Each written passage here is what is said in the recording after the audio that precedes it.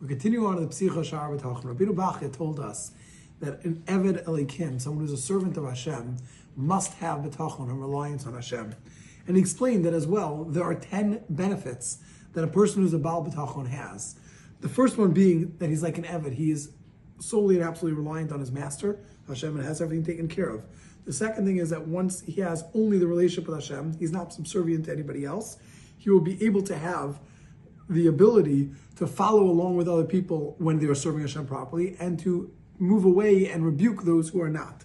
The third thing is he's relaxed. He's even better off than a person who's an alchemist who can create silver and gold from metals and tins, because of the fact that he knows that in 10 ways he's even better than the alchemist. The fourth thing we said is he's happy with whatever Hashem gives him. When Hashem gives him wealth, he understands Hashem is giving it to him as a pekadon, as a deposit, and he uses it properly. If Hashem doesn't give him the money, he thanks Hashem for not giving him the challenges of this.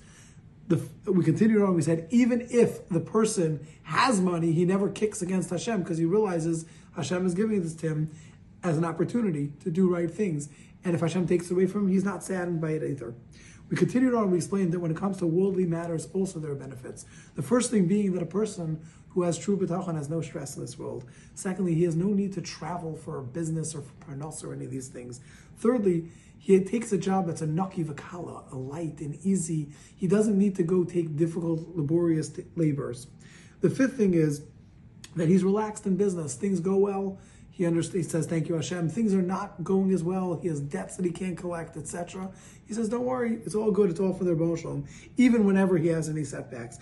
And the fifth is that he will always be happy with whatever comes upon him, even things that are not with nature for him. He understands that Hashem is only doing that for him, that which is good for him in every single way.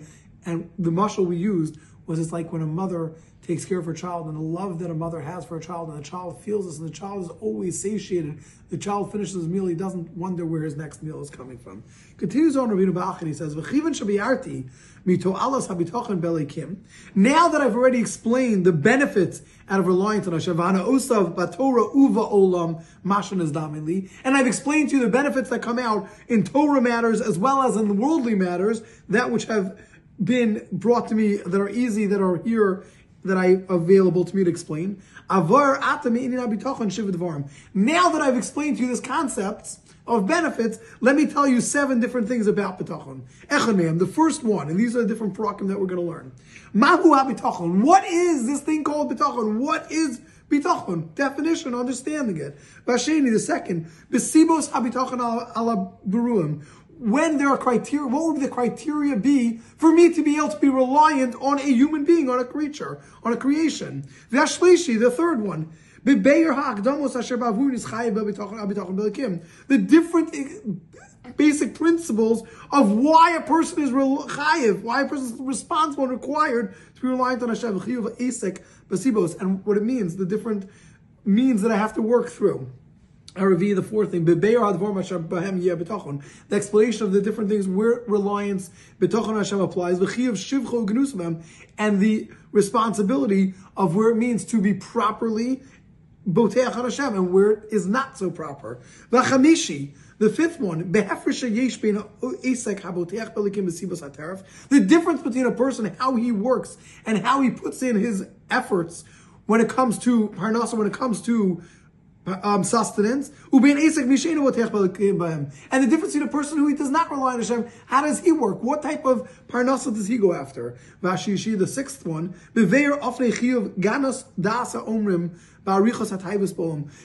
the responses back that we say to someone who says, "Let me first enjoy all things in this world."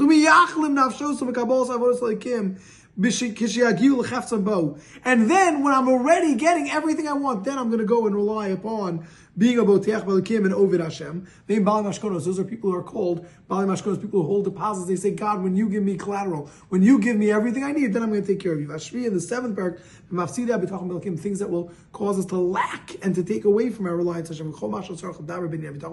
Everything that I need to talk about regarding bitachon and to divide this up. So therefore, Rabbeinu Bachya says, now let's begin the different parakim, which we're going to continue on with the first parak, which is, what is bitachon?